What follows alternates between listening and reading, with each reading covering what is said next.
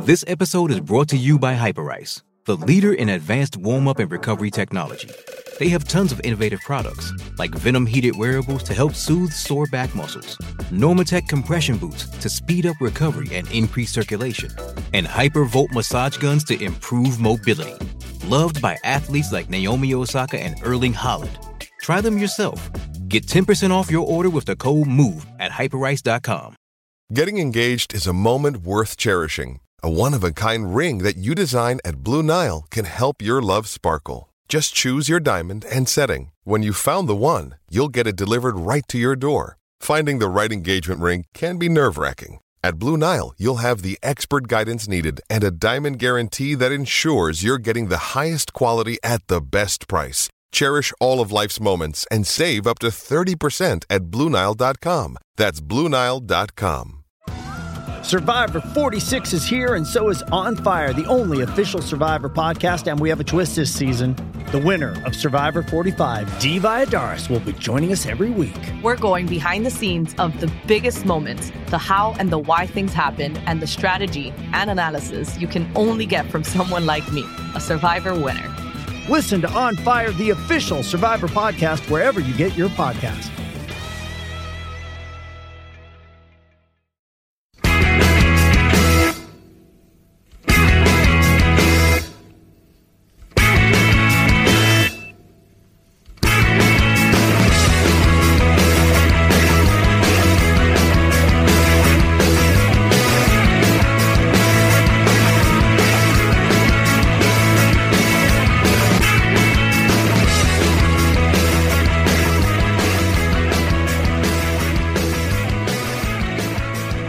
Hello and welcome to Monday's episode of the Terrace Scottish Football Podcast. My name is Craig Cairns and I am joined today remotely, obviously, because we're all still social distancing.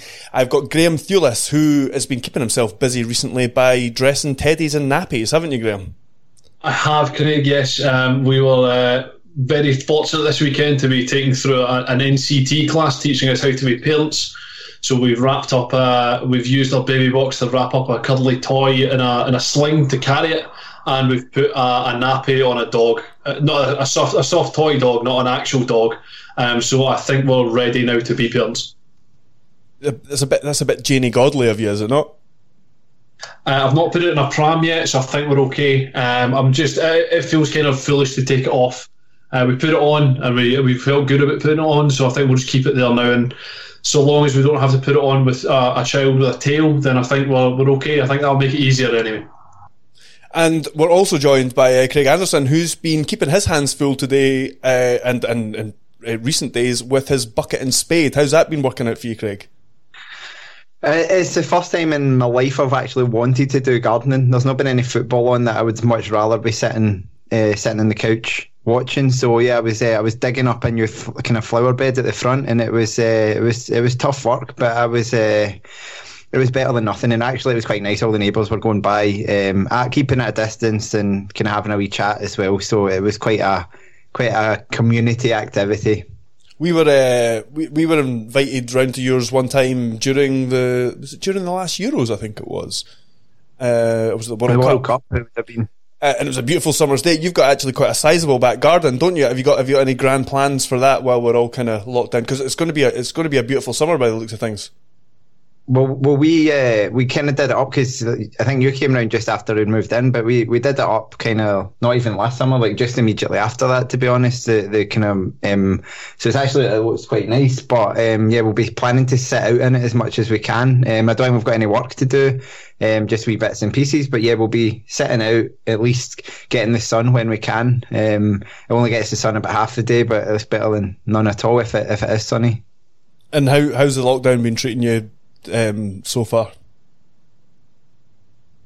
Fine, yeah. I mean, I don't leave the house very much anyway, as it is. So it's just when you do want to go out that rare occasion, having to keep your distance from folk. So usually it's the other way around, and they're trying to keep away from me. But it's been okay. I'd rather not be doing it, but. It's quite nerve wracking, even just going to the shops. I was nervous to go to Asda yesterday. Horrifying. I go to the shops quite a lot. Like I'm probably in a supermarket or a shop every other day usually. and I've been having to kind of ration that. And then I'm always terrified of like bumping into people, or and it's worse because you get the anxiety if you've missed something. It's like much harder to go back and get than it normally would be. I like wandering. And what about yourself, Graham? Have you been any more productive with the extra free time that you've had? I don't know. Productive is an interesting way to look at it. It is quite pleasant being out and about, as everyone seems really friendly all of a sudden. Like you anytime you've been out in the previous sort of 2 or 3 months, you wander about and you just get on with your day. Now every time you see somebody, you say hello, you say hi, and you chat away with people or you have the sort of friendliness from a couple of metres away from everybody, which, given that we've been here for about a year now and we don't really know any more than a couple of our neighbours, then I suppose that's quite pleasant as well. But yeah, it's nice as well in that respect. But yeah, I've been doing a lot of cycling and going for a lot of walks as well, so that's just kind of the limit of it, really. When you say a lot, you do mean one per day, just to be clear. One a day still counts as a lot relatively, as opposed to the about 2 walks I've taken in the last year of living here. Yeah, so what we're going to do tonight is we're going to talk about how the lockdowns affected football. We'll start with that. We'll get on to an old favourite after that, and then move on to the next in our list of most memorable Scotland matches. As always, I've no idea where we are on that list. I'm sure Craig will update us on that later. I can't actually remember the number. We know what the game is. We know what the game is. 40 something, 42 maybe, or 41. We really need to improve on that part of our game, I think. But yeah, like I said, first we're going to speak about how the lockdowns kind of impacted football. There's been a few kind of developments since we last addressed this on the podcast. In the last week or so, the Belgian FA have given the title to Club Brugge. UEFA's president's come out and said that anybody else who follows suit could find their clubs banned next season. And then, I don't know if anybody saw that today, but David Winnie, a former Scottish football player, is now a lawyer. He said that he thinks that UEFA will just be opening themselves up to all sorts of legal challenges if they go down that route. But he also did say that their language wasn't final. It was kind of open for them to kind of be able to move on it. I've been quite annoyed by the way that it's been reported what UEFA have been doing, because I think it's been kind of sensationalised a lot. But if you actually read the statements that they come out with, everything's always kind of couched in might be and will be and could be, and you know, because it was like when they set the supposed deadline of like the end of June for finishing the season, and folk took that as a deadline, even though everybody that kind of was well connected was saying, well, this is just a kind of placeholder for now, and we'll move on. So it kind of, I feel like obviously, especially in Scotland, because that's kind of our standard position for the tabloid media, that's the way it's come out. But I think they've said, you know, try your best to finish it. Because they specifically said if the circumstances don't allow it, then they'll take that into account. It's not like they're saying you must complete your season even if it's not safe to leave the house yet. But it feels like it's been reported in that way, and it's a bit disappointing, I would say. Do you think that UEFA, though, seem to still, whether they have their heads in the sand or not, or whether they're just afraid to actually come out and tell it how it is, do you think they just need to come out and be clearer that there's not going to be any football in the next few months? Like, everybody can kind of see that there's not going to be anything in the next few months. It depends where you are, right? Because some of the countries that are further ahead than us might be back a bit quicker than we are as well. So I think they've got kind of 51 countries. They've got countries that are still playing. Belarus are still, in fact, 54 countries. Belarus are still kicking about. So I think they have to be a bit general. Yeah, I agree. It seems unlikely that we will be playing anytime soon, but they have cancelled a bunch of stuff. It's not like they're pretending. The Euros got postponed. The Women's Euros have been pushed back, or are about to be pushed back another year as well. A bunch of youth tournaments for the summer have already been kind of written off. So they are clearly taking action. I think, yeah, maybe communications could be better in terms of exactly, because I think a lot of what you see from UEFA seems to be leaked via a kind of select group of journalists rather than proper press releases. But if you know who those journalists are that are actually well connected, they tend to kind of paint a different picture to what you would see in kind of the Daily Record or something. I think the thing to remember is that both through UEFA and kind of all the leagues going forward are in a very difficult position, because as soon as any great decision is made, and then as soon as you make a decision, you open yourself up to some sort of legal recourse from that. And at the moment, things are in place which are far greater than football, essentially. So at some point or another, it will become truly apparent that football cannot continue in the immediate future. But that moment is still a while away, and it still depends on each individual government making a decision or doing one thing or another. And that's true of Scottish football, that's true of English football, that's true of European football as a whole. So trying to organise all of those things in one go is a difficult thing to do. I think it's still not even a month. It was like 4 weeks ago we were still playing. It's kind of, so to say, 4 weeks ago we weren't playing, but now we're magically going to predict into the future for 4 months. I think anyone who claims to know what is going to happen in the next 1 month, let alone 4, is kidding themselves on. Just in general, because you can model all you want, but this is a different disease to what has been there before. You don't know. Maybe it's suddenly just going to disappear. It doesn't seem likely, but these things happen. All right, Trump. Yeah, well, exactly.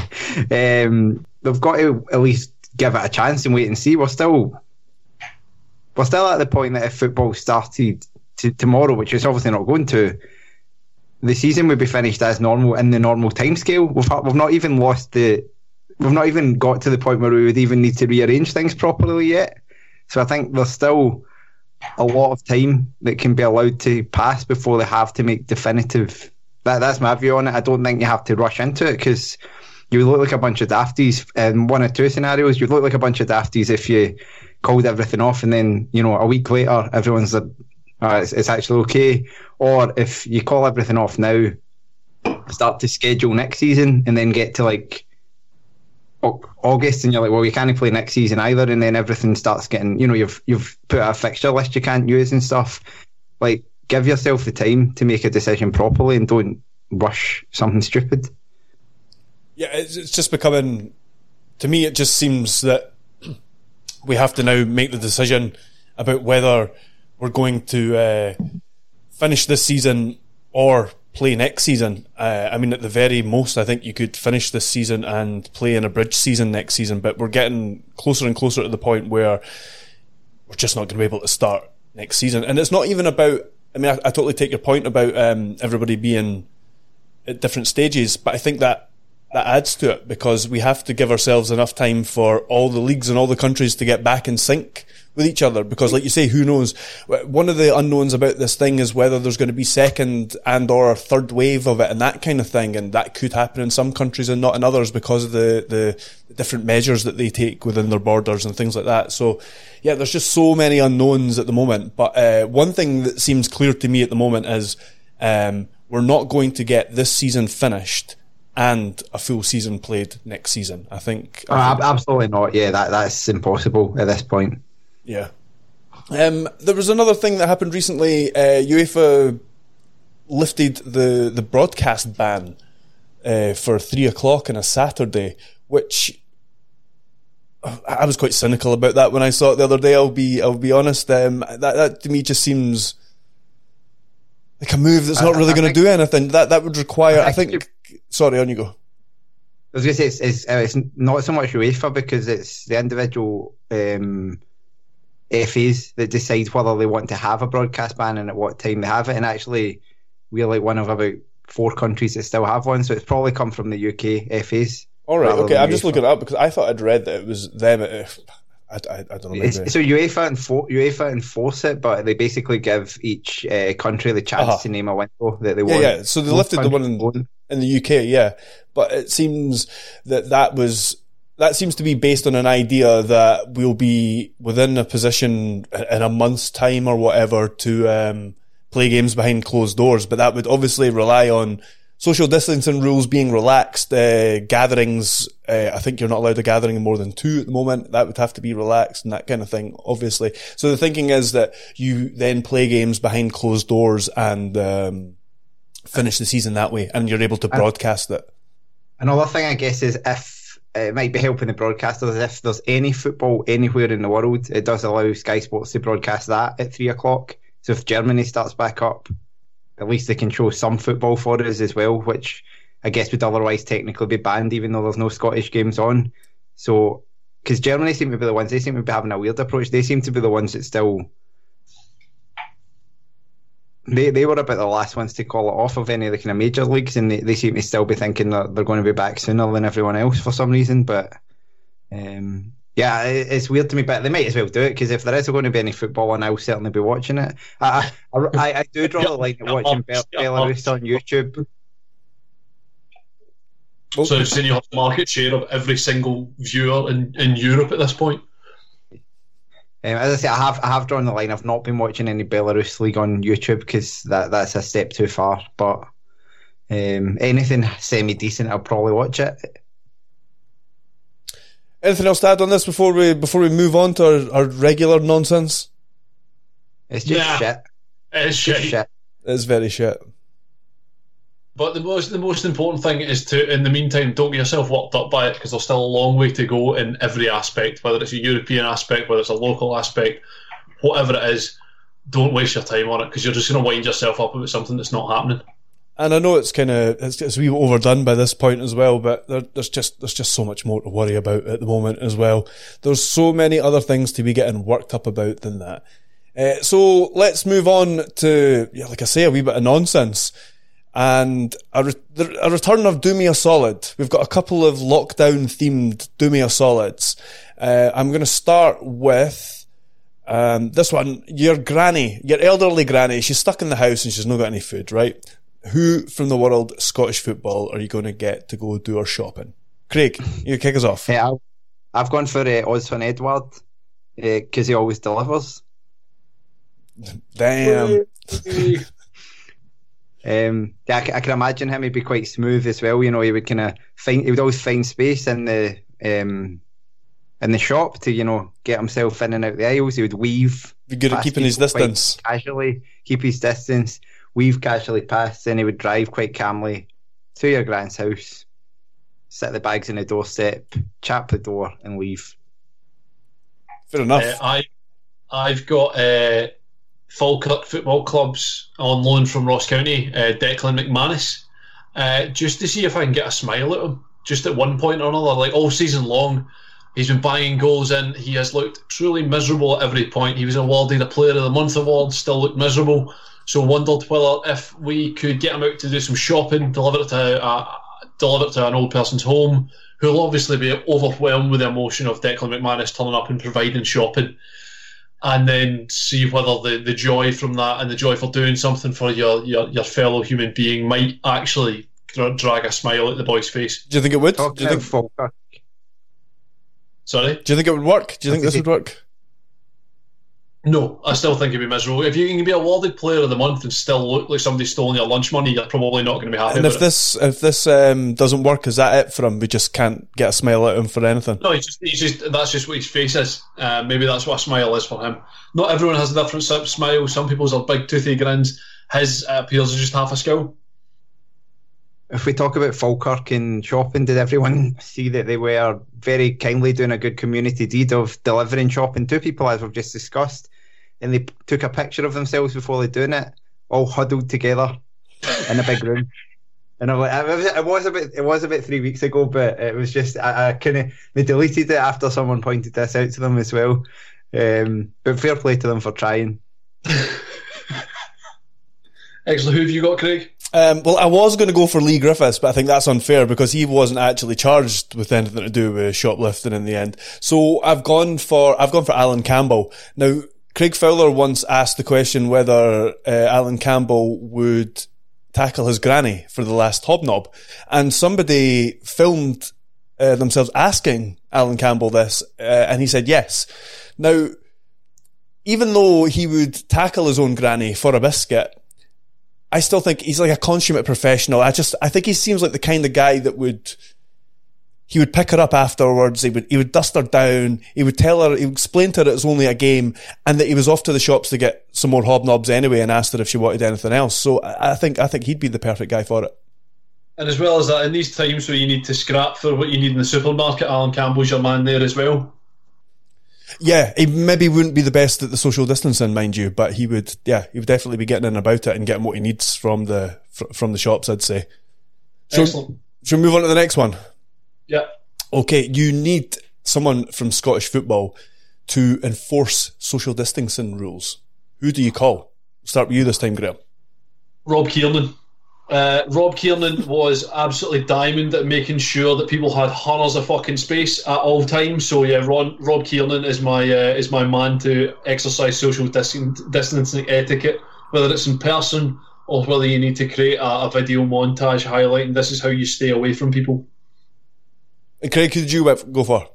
I went for the converse of that. I went for Gary Dicker because he always seems to find the space. So he always seems to, you always look up and it's like, why is there nobody anywhere near Gary Dicker? He's always standing on his own with just nothing round about him. And plus, if he wanted to enforce something, he can definitely enforce things quite well, as some Hearts players have found out recently. Or not recently, over a year ago, when he got absolutely nailed one. I have gone for it's also space themed. Can I have one from yesteryear though? He's not involved in Scottish football anymore. Rob Kiernan isn't either, so. Oh, there you go. Yeah, we're good. We're all good then. So I've gone for Jose Goncalves. Now, I have never seen a man be so far away from a ball but still be in possession of that ball, right? So I reckon that if he can do that with a football, surely he can do something similar with people. It's purely based on that. Right, last one. Calderwood. Calderwood is gone. This is from Tom Watt, by the way. Calderwood is gone. No one wants another McGee. Which Scottish football personality do you get to front the public health campaign? I'll go for Kenny Duker. He has a doctor. Literally a doctor. He would be able to deliver the required expertise. He would presumably. He's already done his travelling. He's been to Salt Lake City, weirdly, and played in MLS. He's been around quite a lot of clubs in Scotland, so he's not needing to. You're not going to catch him driving off to Fife. I think he had a particularly unsuccessful spell at East Fife anyway, so I doubt he's going to want to go back there. So you're quite safe with him just staying where he is, and he has the expertise. He certainly does. Dr. Goals, who have you gone for, Graham? I have gone for Leigh Griffiths on the basis that it's kind of twofold, and that regardless of whatever Leigh Griffiths does, everyone always forgets. It doesn't really matter. He's a lot of people will hold grudges about, he's done this and he's done that and whatever else. As soon as it gets to you've seen it in the last year, it gets to the playoff time, and Griffiths bangs in a couple of goals, and immediately everything is forgotten. It's a case of, regardless of anything else which has gone on in the past, Leigh Griffiths is the guy that we need to lead the line for Scotland. In addition as well, he's never off of either the front page or the back page, which again is not necessarily his fault at all times. There was a story the other day about the Sun ran a splash saying Leigh Griffiths says that him and his pal are going to tan a keg after he's finished, after the quarantine's finished. So again, if you want someone that's continually in the news for nothing to do with their job but is always raising awareness of themselves and what's going on, Leigh Griffiths is your man. And if you ever got caught out, as you say, you could just put up on the screen the free kicks against England and all would be forgotten. So yeah, easy. Yeah, that would improve the nation's health, just watching them over and over. So I've gone with Willo Flood. See, if I was allowed someone out with Scottish football, I'd go with Prince Philip. I just think if you pick the most horrific looking person, it'll just scare the fuck out of everybody and being healthy. Like, could you imagine if Prince Philip gets coronavirus, he's done. He's definitely done. So I reckon you just get the most horrific looking individual and like basically just like a scarecrow. It's just scarecrow everybody into staying healthy, basically.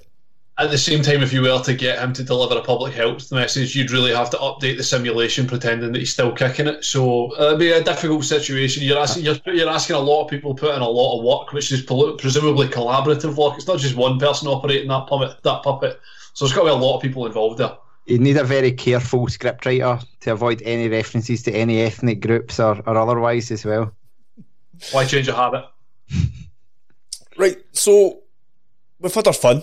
We're now going to move on to, we're going to get brought down a couple of pegs. We're going to move on to the next on our list of most memorable Scotland matches voted for by you Terrace listeners.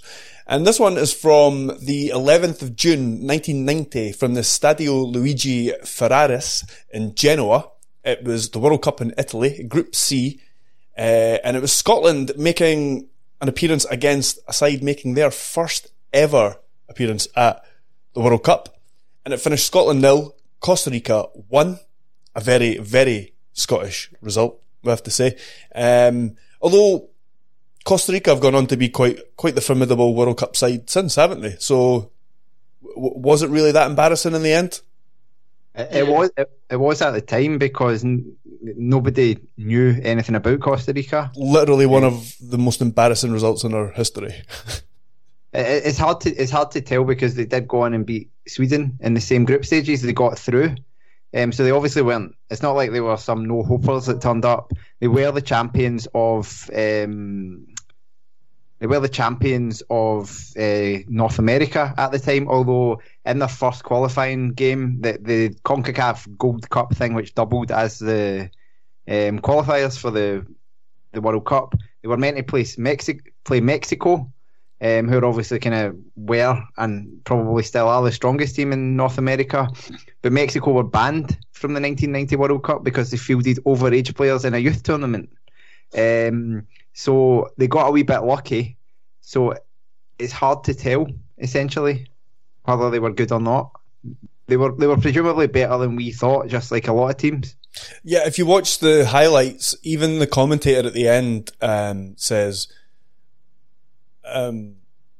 they've been beaten against a team that everybody thought were going to be the whipping boys of the group. But how much of that is just because nobody knew anything about them and just assumed, it's their first ever appearance, so they must be rubbish, or whether, yeah, like you say, or whether they were a terrible side and it was a huge upset because they made it through the group, yes, but Sweden didn't do very well at the tournament, and Costa Rica were roundly pumped by Czechoslovakia. In the next round, in the knockouts. I looked at that. Thomas Guravi from Czechoslovakia scored 3 headers in that game, and that was a wee pattern you actually saw in the Scotland game from watching the highlights. They did not look very good defending things in the air.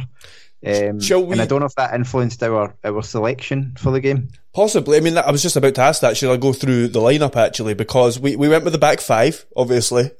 Andy Roxburgh was the manager, but not only a back 5, but by my reckoning, it's 5 centre halves.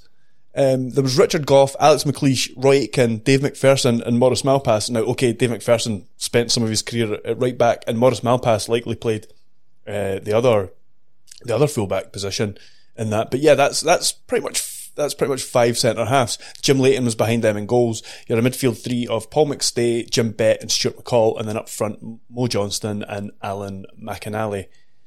So yeah, thoughts on the team there. I actually came across an interesting bit. It was it Craig Brown who was saying that even from before the kickoff, things were a bit sort of clumsy, as Roxburgh had a habit of referring to Alan McInally as Ali. So he'd said, "Oh, Ali, you're starting," to which McCoist thought he was starting, and then was very disappointed to find out that actually he was not starting. Why you would refer to someone as Ali when there already is an Ali that already exists? What are you doing? That's no good at all. That's no use at all. And it's McInally. I think reading about it, there was a bit of criticism afterwards, given that it was so defensive. And as you say, Craig, sort of defensively they look suspect with balls in at the box. Similarly, McInally that was the end of his first season at Bayern Munich, where he never really set the header alight. That was probably his best season, but again was not certainly after that was not a huge part of that team. Whereas McCoist was kind of, as always, scoring goals, which this feels like a sort of ongoing theme for Ali McCoist in amongst Scotland squads, from what is 1990 to then obviously 96 at the Euros, and then it seems to be like an endless ongoing theme of Ali McCoist not really quite being picked enough despite scoring stacks and stacks of goals. I know he spoke about it as well. I think he did an interview Open Goal at one point, and they can ask him about this, and he told, I think, the same story that you did about McInally, and I think he said he was rooming with McInally at the time, and so it was like a very awkward situation for him. But I can only presume, as I say, it was maybe the height aspect or the kind of physical aspect, which McCoist never really had, that maybe made him be left out. But yeah, looking back now, knowing what happened to McInally from that point on and what happened to McCoist from that point on, it looks like a terrible decision, but it's hard to know if at the time it was considered as such. Yeah, it was McInally's only start of the tournament as well. The following 2 games he wasn't picked to start of the game, and again in both of those games we were more attacking and more threatening. So I don't know. It's dead easy to look back in hindsight, as you say, and do that, and then look at the other games and say, well, that's obviously wrong. But given that I was 2, I can't really contribute massively as to whether I thought that was good. I was even younger, but I just thought McCoist, the good thing about him being on the bench was that, or not playing, was that he could spend a bit more time exploring Genoa, a historic port on the Mediterranean. It was the birthplace of Christopher Columbus. It became famous for art in the 14th century, and eventually the 17th century Genoese painting school attracted Rubens, Van Dyck and other Flemish painters. Thought that was quite interesting. Yeah. It's also, one of the things watching it as well, I was, as you said, it was the Stade Luigi Ferraris, which even now that footage looks very modern. You look at a lot of stuff from Italia 90, and you look at how a lot of the stadia at Italia 90 have kind of aged, particularly the one in Bari and stuff like that, and the one in Verona just look mad and look completely oversized, and I always look at big sort of mad concrete ones.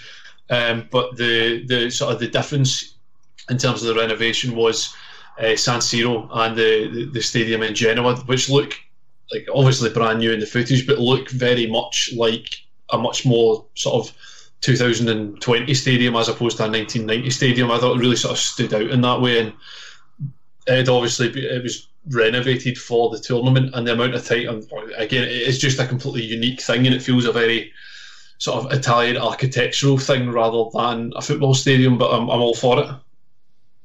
Yeah, it's the first. You mentioned there you guys being 2 and younger. It's the first it's the first tournament that I remember watching. First World Cup that I remember watching. Anyway, I think I remember some of the Euro '88 as well. But at that point, I wasn't heavily into football, so I don't remember being that kind of interested by it or that kind of excited by it. I remember being bored as hell by the final. I remember sitting and watching the final, and I do remember people making a kind of a big thing about it, that it was kind of like a big event. I did kind of get that feel, and then everybody was just kind of let down. It was boring. I think it finished 1-0, and it was like an 86-minute penalty for Germany that won it or something like that. But yeah, I don't remember this game as such. I do remember us beating Sweden. I can remember watching that game, but for some reason maybe I didn't watch any of this game at all, but I've got no memory of this. Obviously, seen it spoke about on TV shows since. It was actually part of a Rabsy Nesbitt episode. I don't know if folk have seen that, but it was an episode where they go to the World Cup, and this is the game that they go to, and it kind of cuts to them in the crowd swearing when the goal goes in. We should get to it, actually, because even though there was a halftime substitution, Richard Gough went off for Stuart McKimmie, maintaining that back 5. McLeish, it looked like, still had 2 players to mark in the build up, and was undone by a back heel from Yara. I'm just trying to find the guy's name who scored the goal. Here we go. It was Juan Arnaldo Cayasso who put the ball beyond Leighton. The game's an absolute mess, and it's the goal is an absolute mess. I think the first folks I'm an absolute mess, Craig. I'm an absolute mess. What a terrible performance. But anyway, continue. But it comes from Malpass, I think. The boy stands him up, and Malpass is kind of quite narrow, considering he's presumably playing left wing back. He's quite narrow, and he just shows the guy inside, and the guy just kind of skips past him. Now, I only remember Maurice Malpass from the tail end of his career, where he was generally pretty shite, and as a manager when he was shite. So it's kind of hard for me to imagine Maurice Malpass kind of potentially being one of the best defenders in Europe at one point. But me watching him there is kind of how I remember him, which has just been skint. And then Stuart McKimmie tries to come into cover. Was it McKimmie? I thought it was McLeish, sorry. I think McLeish is in the middle and McKimmie tries to come in to help him. You can see him kind of plea for some help as well. It's McKimmie's hands straight up in the air, just like, what the fuck do I do with this? And yeah, the boy, it's a nice finish, to be fair. Leighton gets down reasonably well. I think he can't be blamed. The guy's about 10 yards out smashing a shot at him, but it's a mess of a goal to concede. Like, it's typically what Scotland do concede. Everyone just doesn't seem to know what they're doing. Yeah, and I mean, you mentioned Leighton. I think I agree with you there. I think he does quite well. He does pretty much all he can, and if he keeps it out, it's a wonder save. And if he doesn't, he can't really be blamed because he's so exposed. But at the other end, the goalkeeper, he had a very good game. There was a similar chance where Mo Johnston was through 1-on-1 with him, and he just smashes it. Now it's the kind of one where you're trying to leather it to make sure, when really, if he just passes it anywhere along the ground, then that's in. You know what I mean? It's one of those ones that if you place, there's much more of a chance of it going in. But he lashes it at the goal, and the goalkeeper just does similar to what Leighton does, I suppose. Just kind of spreads himself as much as he can and throws himself at it, but he gets something on it. And there was a couple other saves, and Scotland had their chances, but one of the reasons for the Costa Rica victory was definitely their goalkeeper. What I really enjoyed as well, and it was the interview with Craig Brown was in the just before we played Costa Rica again, before the last World Cup, which the two guys, there's Ronaldo Gonzalez Brenes, who played in the game, is the current manager of the Costa Rican side, and Oscar Ramirez, who played in this game as well, was manager when Scotland were beaten at Hampden 1-0 by Costa Rica as well. But it's Craig Brown in a great line saying that the result still haunts the Scotland team. Now, of the last series of call-ups that we've had, there were, I think, 2 players who were alive when this game was played, in Charlie Mulgrew and David Marshall. And John McLaughlin as well, but I'm not going to count him because he doesn't count. I'm not entirely sure this is a result which haunts this current Scotland team, given that the vast majority of them were born at least a year or two afterwards. So I'm kind of doubtful of quite. He's talking about himself and his peers, basically. Do you guys know why we were wearing a white kit in this game? No, I do remember really loving this in Subbuteo though. I thought this strip looked really cool in Subbuteo. That was the memory it evoked from me when I was watching these highlights. But no, I don't know why we were wearing it. It comes back to my point of Scotland should wear blue unless they can't wear blue. They could wear blue. Costa Rica on red. No reason not to wear blue. Wear blue. Scotland were told they were not allowed to wear a blue kit in the game, as so many viewers across the world would be watching on a black and white television. As such, if Costa Rica were wearing red and Scotland were wearing blue, you wouldn't have been able to define between the two because there wasn't enough of a colour difference. As such, Costa Rica played in red and Scotland played in white. Do Scotland win if they play in blue, Craig? Yes. Well, I would like to blame now the people at LG, Sony, Samsung, and all the other Panasonic, all the other TV manufacturers for not more quickly bringing colour technology around the world, because I think it has probably cost us at least a quarter-final spot at this World Cup. The talking of Ronald Hernandez, you mentioned, was still playing in the 2005 World Club Cup final semi-final against Liverpool. That's sensational. Who was this, sorry? Ronald Hernandez, who played centre-half or midfield for Costa Rica in this game. 15 years later, playing in the World Club Cup final or semi-final. I think as well.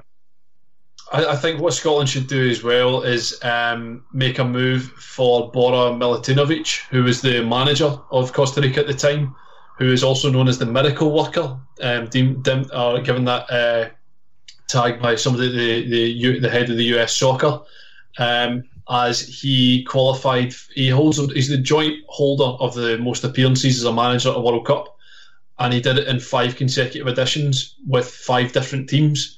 So he took Mexico, Costa Rica, USA, Nigeria and China to the World Cup, and took all of them bar China past the first round of the tournament as well. So, let's appoint him. We'll get him and Lars Lagerback in and we'll win the fucking thing. I mean, why haven't we already? Why has his name not already come up?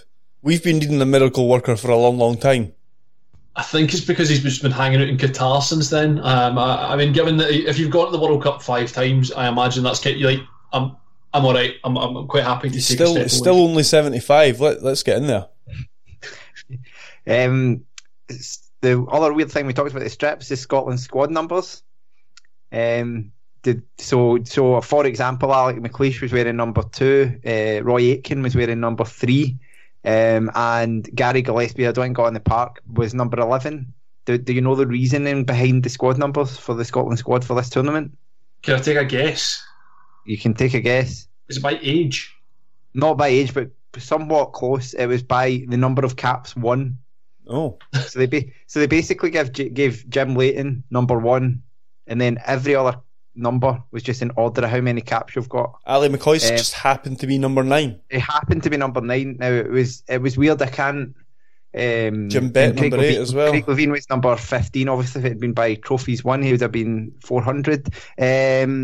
But the thing with it was weird. I don't know if this is Roxburgh doing that weird thing that coaches like him do, where everything has to be done in a very weird and special way, or whether there was egos in the squad that multiple players wanted the number 9, and so he came up with some solution to get around it. I don't know what the story was, but it was so weird because none of them look that out of place. I mean, you've got 2 of your strikers have got 7 and 9. You've got a central midfielder with 10. You've got your defenders have got 4, 2, 3, 6.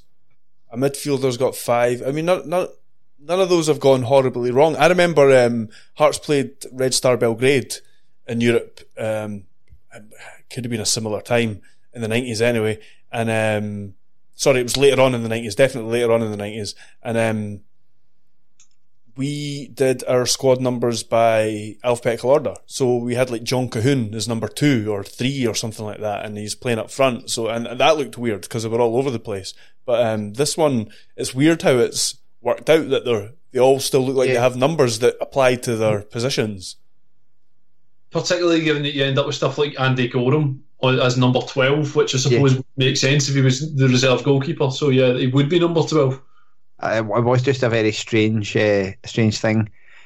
Just because I've got it in my notes here about, we already mentioned Costa Rica's qualifying campaign.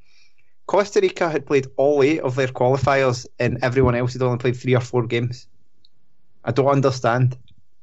So matches weren't fulfilled. They just went ahead. They lost their first game, and then I think they had 4 wins and 3 draws after that. So they basically qualified. But USA, Trinidad and Tobago, Guatemala and Honduras were the other teams in the group, and maybe and all of them had played like 3 or 4 games at this point. So they basically just took a big. I think it was like looking at the junior leagues where like everybody's got about 50 games in hand on each other. It's what that would have looked like. What? So you saying that they didn't fulfil their fixtures? Some of them didn't fulfil their fixtures. No, they did. They did fulfil them, but Costa Rica just played all of theirs first. Oh right. So everyone else fulfilled their fixtures after Costa Rica had finished. They were finished by the middle of July, and then everyone else was battering on until like October.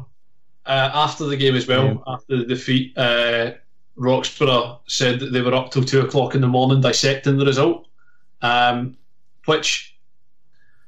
Like, this is not I thought that was an interesting way of dealing with things, and again, you can look at it on the basis that it was vaguely successful, given that we then went on and beat Sweden in the next game. However, the players that are involved in this squad, and Leighton, McLeish, Aitken, Gough, McStay, Malpass, Johnston, guys who are all 30 plus caps, who have played across European football, across Scottish football and down south and beyond and whatever else, I don't think there's a single one of them is unaware of what went wrong. Like they're well aware of the significance of it and the importance of it. I'm not entirely sure that keeping everyone sitting in a room until 2:00 in the morning afterwards is the best use of everyone's time.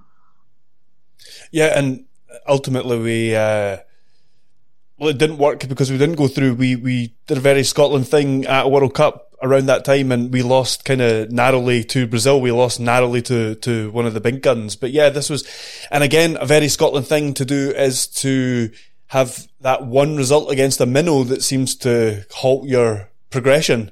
And this was another one of those. One of the more famous ones. And yeah, okay, I was being tongue in cheek at the start when I was saying that Costa Rica have gone on in recent times to be a decent World Cup team, but really at the time this was, unknown or not, this still goes down as one of the most embarrassing results in Scottish football history, isn't it? In Scottish international football history. Can I comment on one weird passage of play that happened in the game? Yes. Because I don't know why he's there, but Richard Gough, there's a long ball gets played from the right hand side. Richard Gough, it gets played over the defence. Richard Gough is bearing down on the goalkeeper, and Richard Gough turns round and headers it backwards out towards like a knockdown to the edge of the box from Mo Johnston. Now it's quite a good knockdown because Mo Johnston is kind of in the edge of the box and battles a good shot the keeper saves. But Richard Gough is essentially through on goal.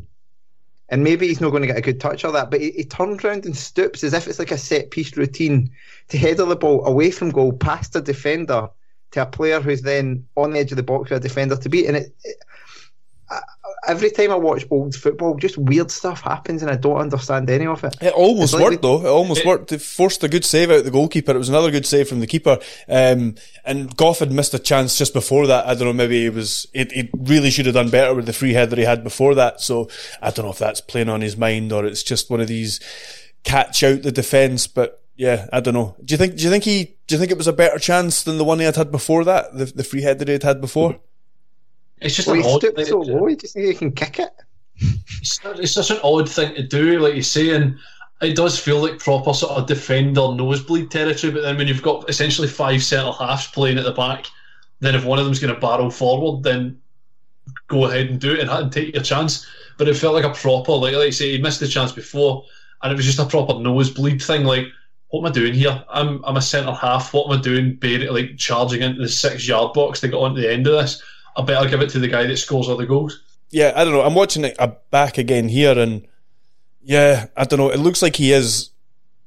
There's a defender closing in on him, but yeah, I don't know. It looks like he might just kind of misjudge it slightly, and it just comes behind him a little bit, and he makes that split-second decision to knock it back. But I don't know. It almost worked. Mo Johnston was another one we should maybe mention because he had the better of the Scotland chances. Other than that Gough one, he had that one that we were just talking about. He had the one right at the end that the kind of keeper tips round the post, and he also had that 1-on-1 where, like I said earlier, if he just places that one, then it's in the net, I think. The touch for that one that he blasts straight at the goalkeeper is really good. Like there's an angle from behind the goal. You see the ball floating down. And you see how nicely he takes it out there and turns and gets himself into the position. And all that is missing is the finish. But yeah, he seemed kind of central and pivotal to the game. And it felt like a number of games that Scotland seemed to play from, basically, certainly from the highlights I've ever watched of Scotland at World Cups, of good strikers getting loads of chances but not scoring despite being good. Because I know there's stuff, I think it was Dennis Law against Zaire 78 World Cup, 74 World Cup, sorry, where he kept missing chances and we ultimately went out in goal difference. I think we only won 2-0. I'm sure there's stuff of Dalglish in a previous game as well, and it seems like you just sometimes get this footage of Scotland strikers missing loads of chances at World Cups. It seems to haunt us. It's like when you watch highlights and the highlights package features a guy getting booked. Like, you know what this means. Guy's been booked. It means he's going to get put off later in the game. Scotland centre forwards missing loads of chances. We're going to go out on goal difference here. That's exactly what's going to happen. You can see it playing out in front of you.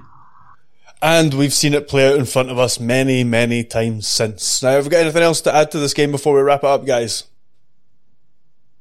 No, great. Let's just get the fuck out of here then.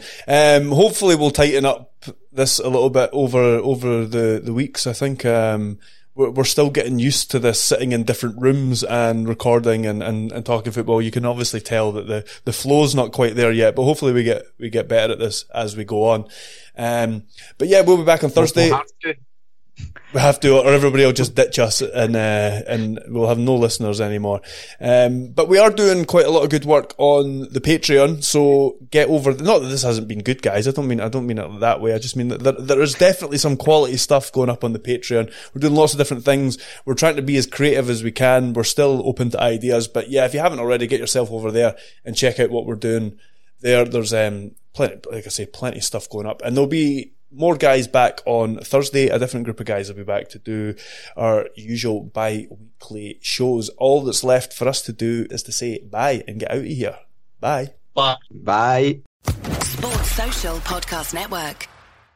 If you only have a 401k, you're not getting the most for retirement. Wait, what? Add a Robinhood IRA on top, then they'll boost it by 3%. You can do that? And if you transfer in any retirement account, you get 3% on top of that. Is there a limit to the match? No limit. Robinhood Gold gets you the biggest contribution match of any IRA on the market. Sign up for Robinhood Gold at Robinhood.com/boost by April 30th. Subscription fees apply. Investing involves risk. 3% match requires gold for 1 year from first match. Must keep IRA for 5 years. Match on transfers subject to additional terms and conditions. Robinhood Financial LLC, member SIPC.